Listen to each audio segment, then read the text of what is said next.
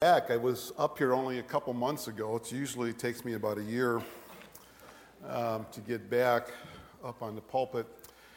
I don't know if you remember, but a little more than a year ago, I was asked to fill the pulpit just before New Year's Day, and we talked about saying yes to God.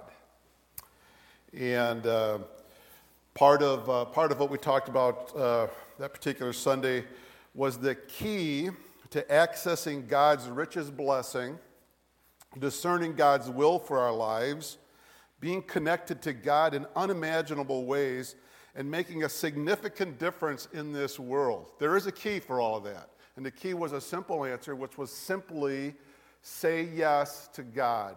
If we're willing to say yes to God, then all of that can happen. And that's what that first message was about.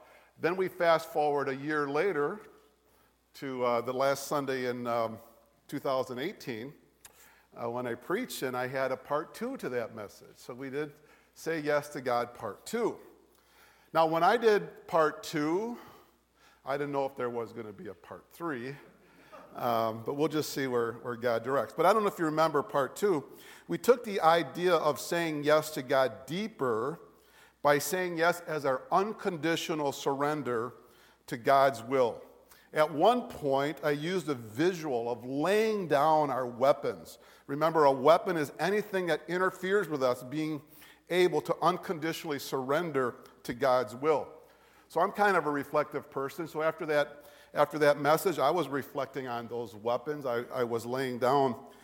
And I have to confess that one of the most difficult weapons for me to lay down is the weapon of needing to be in control. You know, as a father, as a husband, as a principal at an elementary school, as an elder, it feels like I just want to be in control. And when I can't control it, that's when I'm most troubled. So I recognize that that's a weapon that I need to lay down. So here it is. This is my weapon.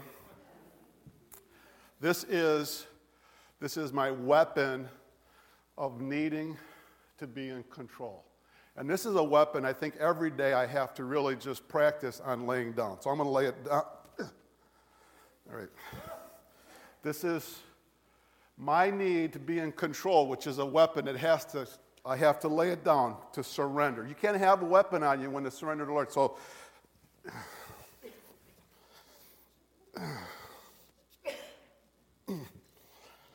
uh-oh, we'll get those later.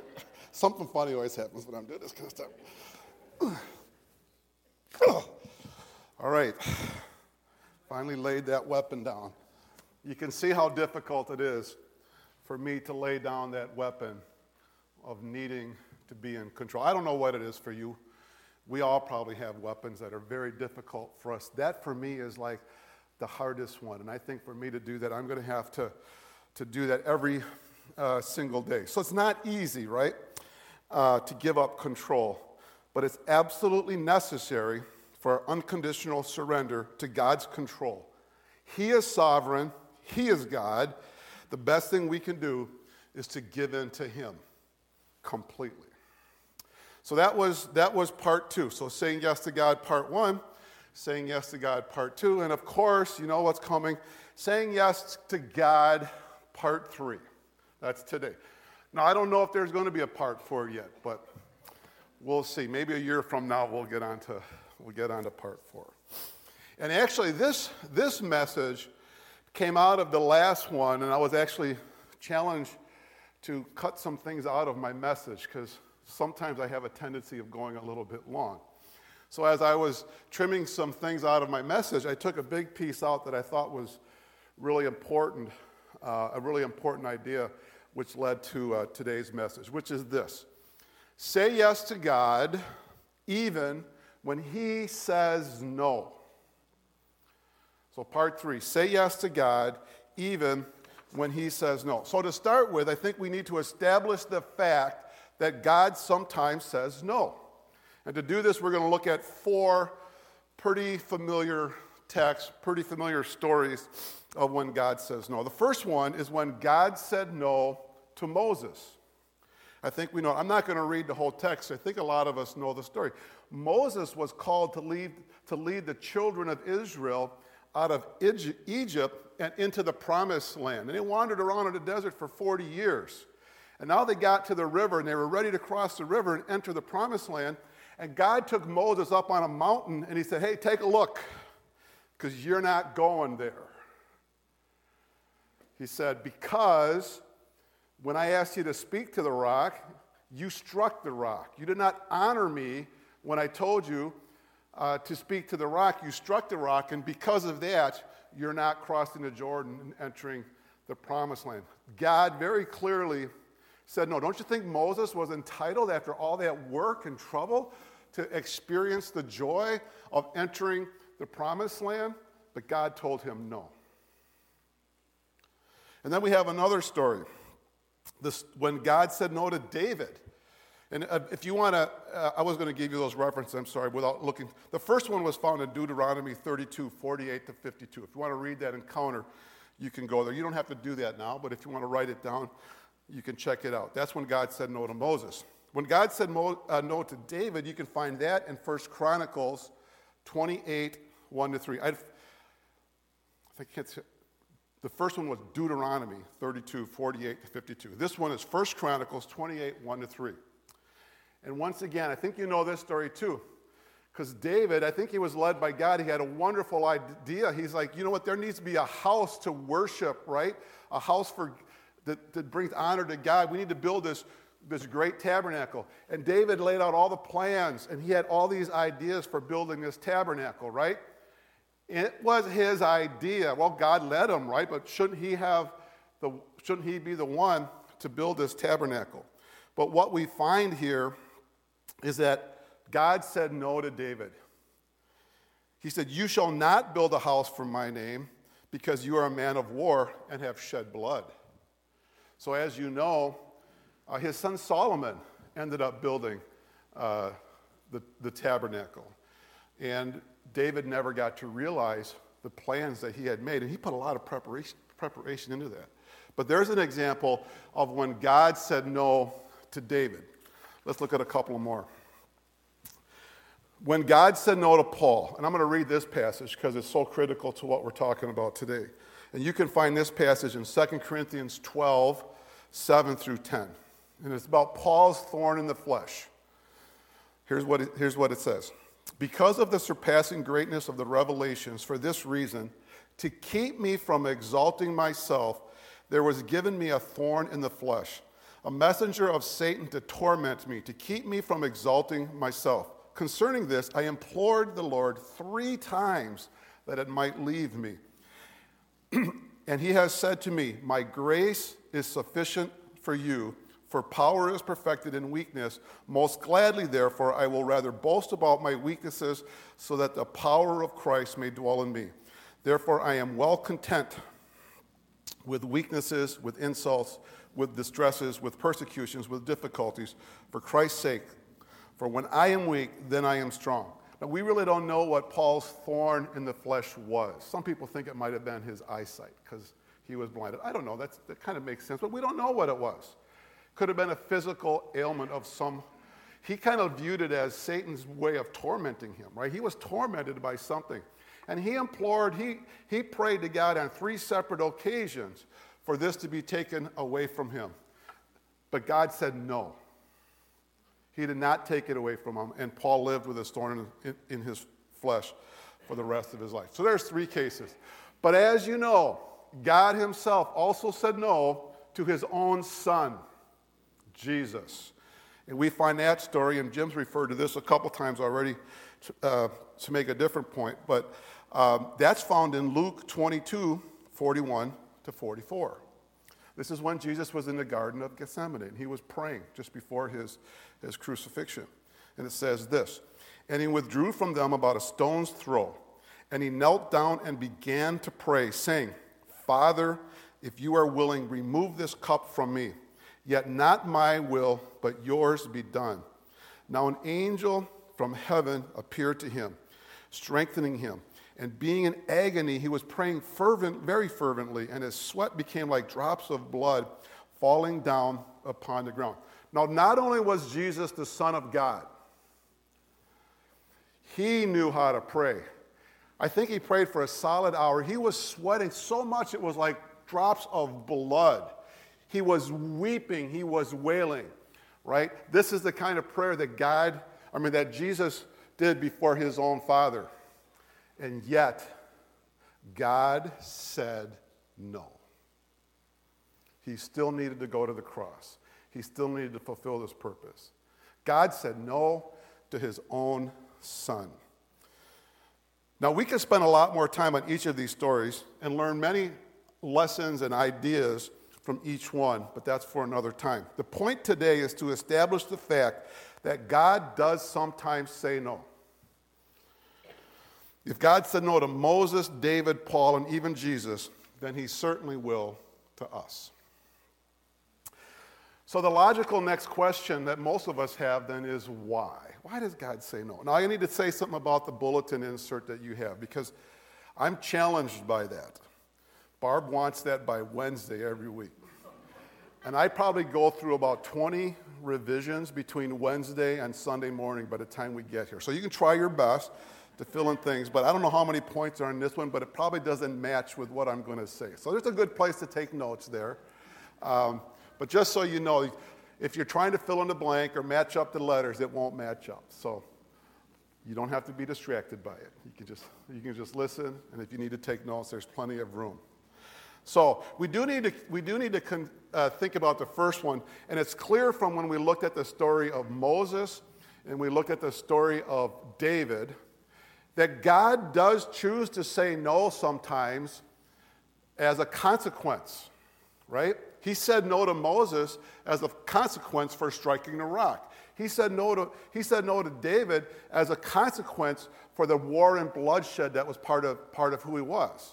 So because of that, you guys, I'm saying no. It's very clear from Scripture. So we have to consider the fact that that's why God sometimes says no. As a matter of fact, Hebrews 12, 7 to 11 refers to God as a loving father's discipline, right?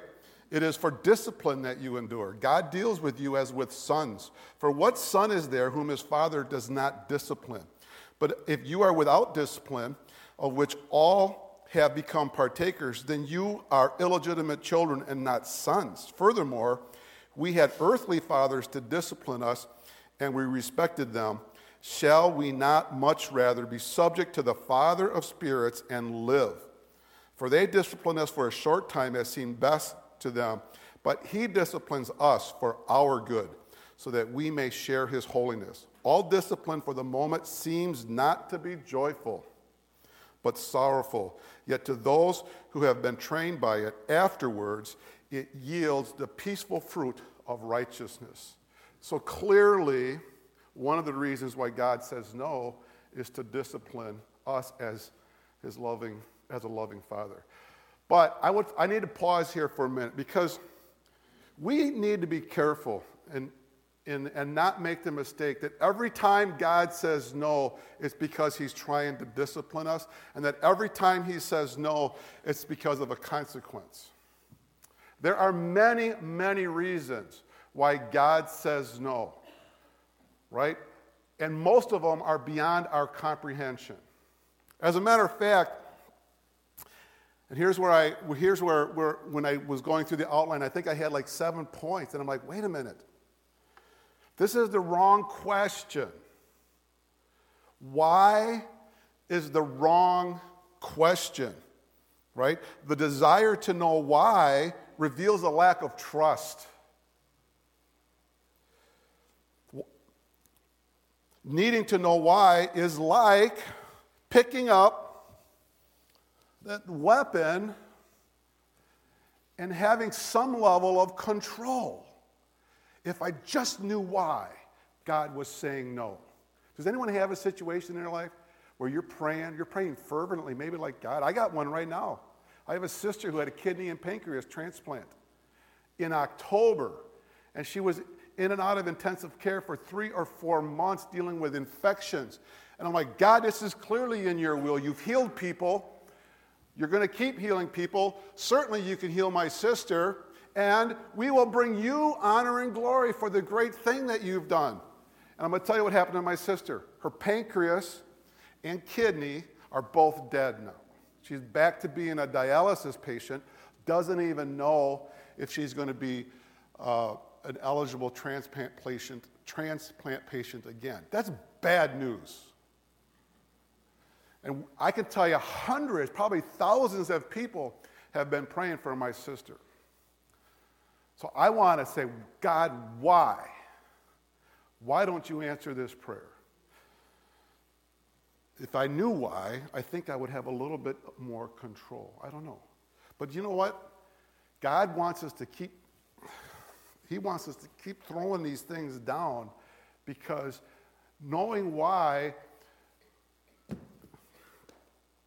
would be like picking up that weapon of needing to be in control. Consider what it says in Isaiah 55, 8 and 9. Because knowing why would be like us understanding the mind of God. It would be like us understanding the ways of God, which are foolish and impossible. Isaiah 55, 8 and 9 says, "For my thoughts are not your thoughts, nor are your ways my ways, declares the Lord. For as the heavens are higher than the earth, so are my ways higher than your ways, and my thoughts higher than yours." See, I so desperately want to know why, so I can try to understand the mind of God. But I'm not God. He is. So he just wants me to surrender. Surrender my sister. Surrender whatever it is. And be content with whatever it is that God's teaching us. See, God has a better plan and a greater purpose, which are not limited by our own understanding or even our own lifetime. Think about Moses and David again. God did what he said he was going to do, just not during their lifetime. We like to limit God to what we know, and that's not how God operates. Look what Paul concluded when God said no to him about his thorn in the flesh. And I won't read that passage again. I read it once. But here's what Paul's conclusion was after God said no to him. He said this was to keep him from exalting himself. He said that God's grace was sufficient, that power is made perfected in weakness, that the power of Christ may dwell in him. And he learned to be content with God's answer. That's what he says right in that passage. So the question shouldn't be why, but what is God teaching me by saying no? Why is the wrong question? You see, God's way is the only way. Remember what Pastor Jim's point was when he did is Christianity too narrow question? He used the Luke 22, 41 to 44 passage, and I'm going to read that again. And he withdrew from them about a stone's throw, and he knelt down and began to pray, saying, "Father, if you are willing, remove this cup from me. Yet not my will, but yours be done." Jim said, don't you think if there was another way, God would have said yes? John 14:6 says, Jesus said to him, "I am the way and the truth and the life. No one comes to the Father through me." There is only one way. God had only one way. He clearly would have come up with something different than to torture his own son and put him through that brutal death. Once we realize this truth, then asking why doesn't seem like the right question. It's not nearly as important. All right, so let's move on.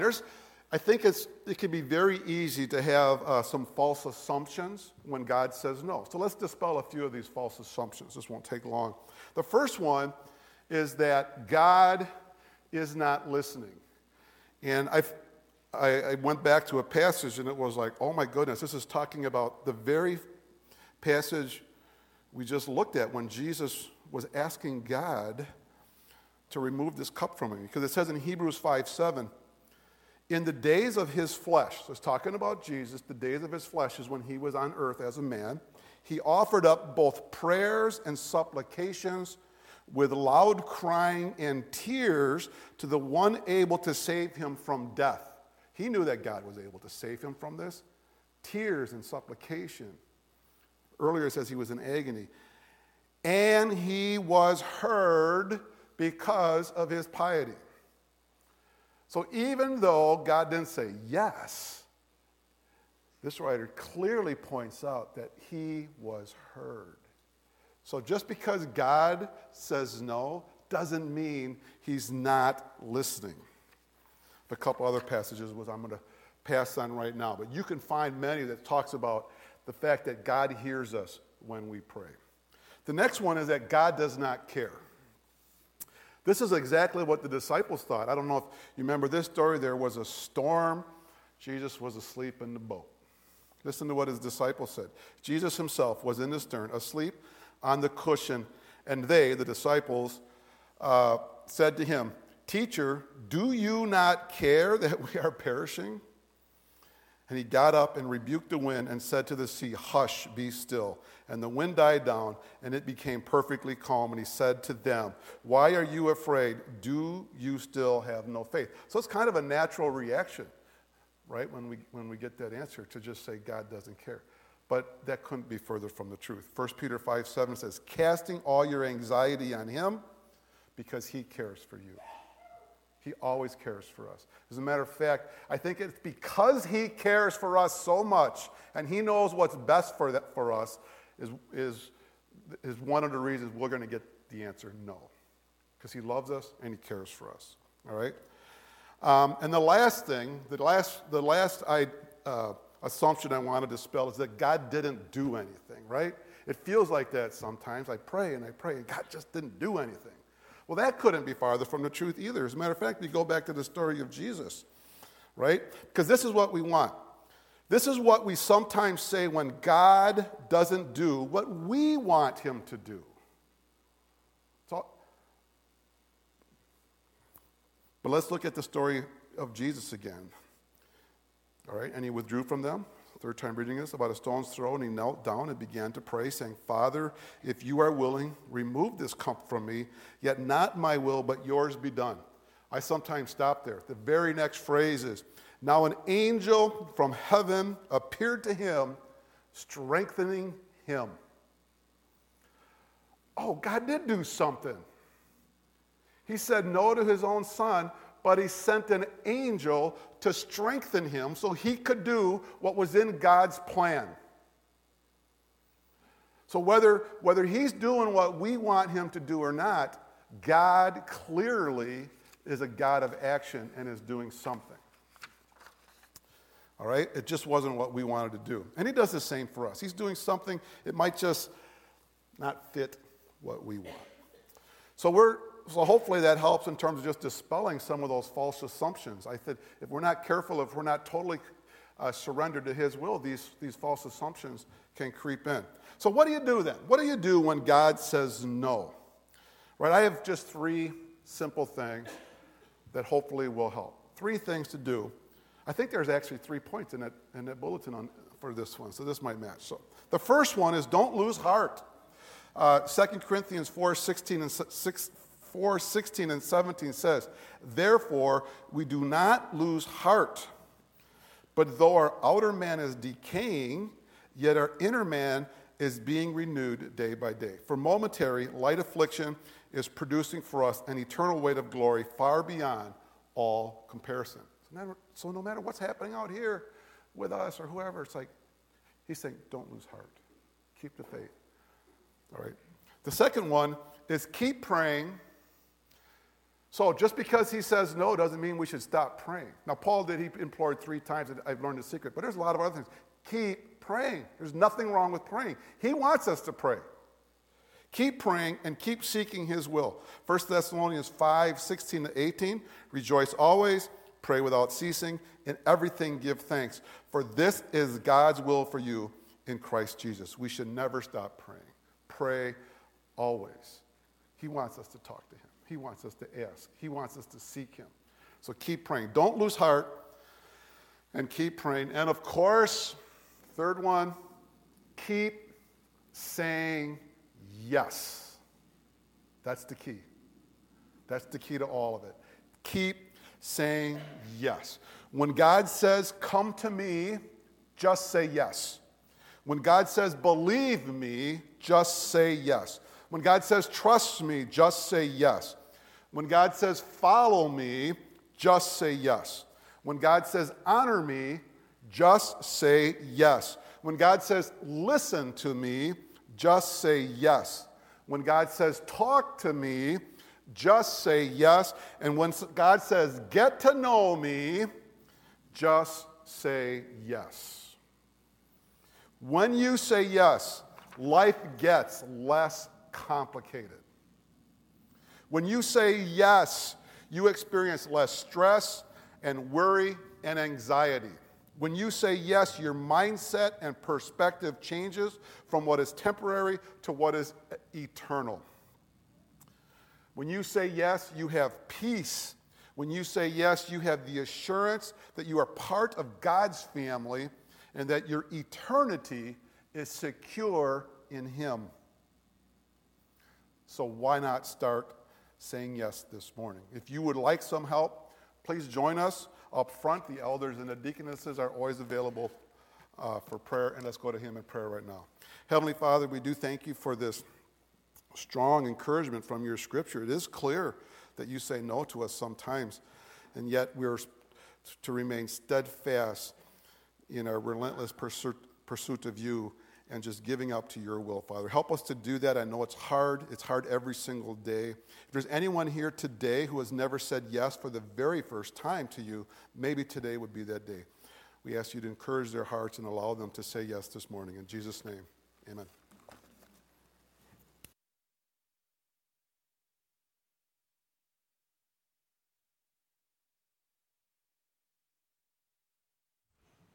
We've come to the time in our service where we'll receive the morning offering. Ask the ushers to come.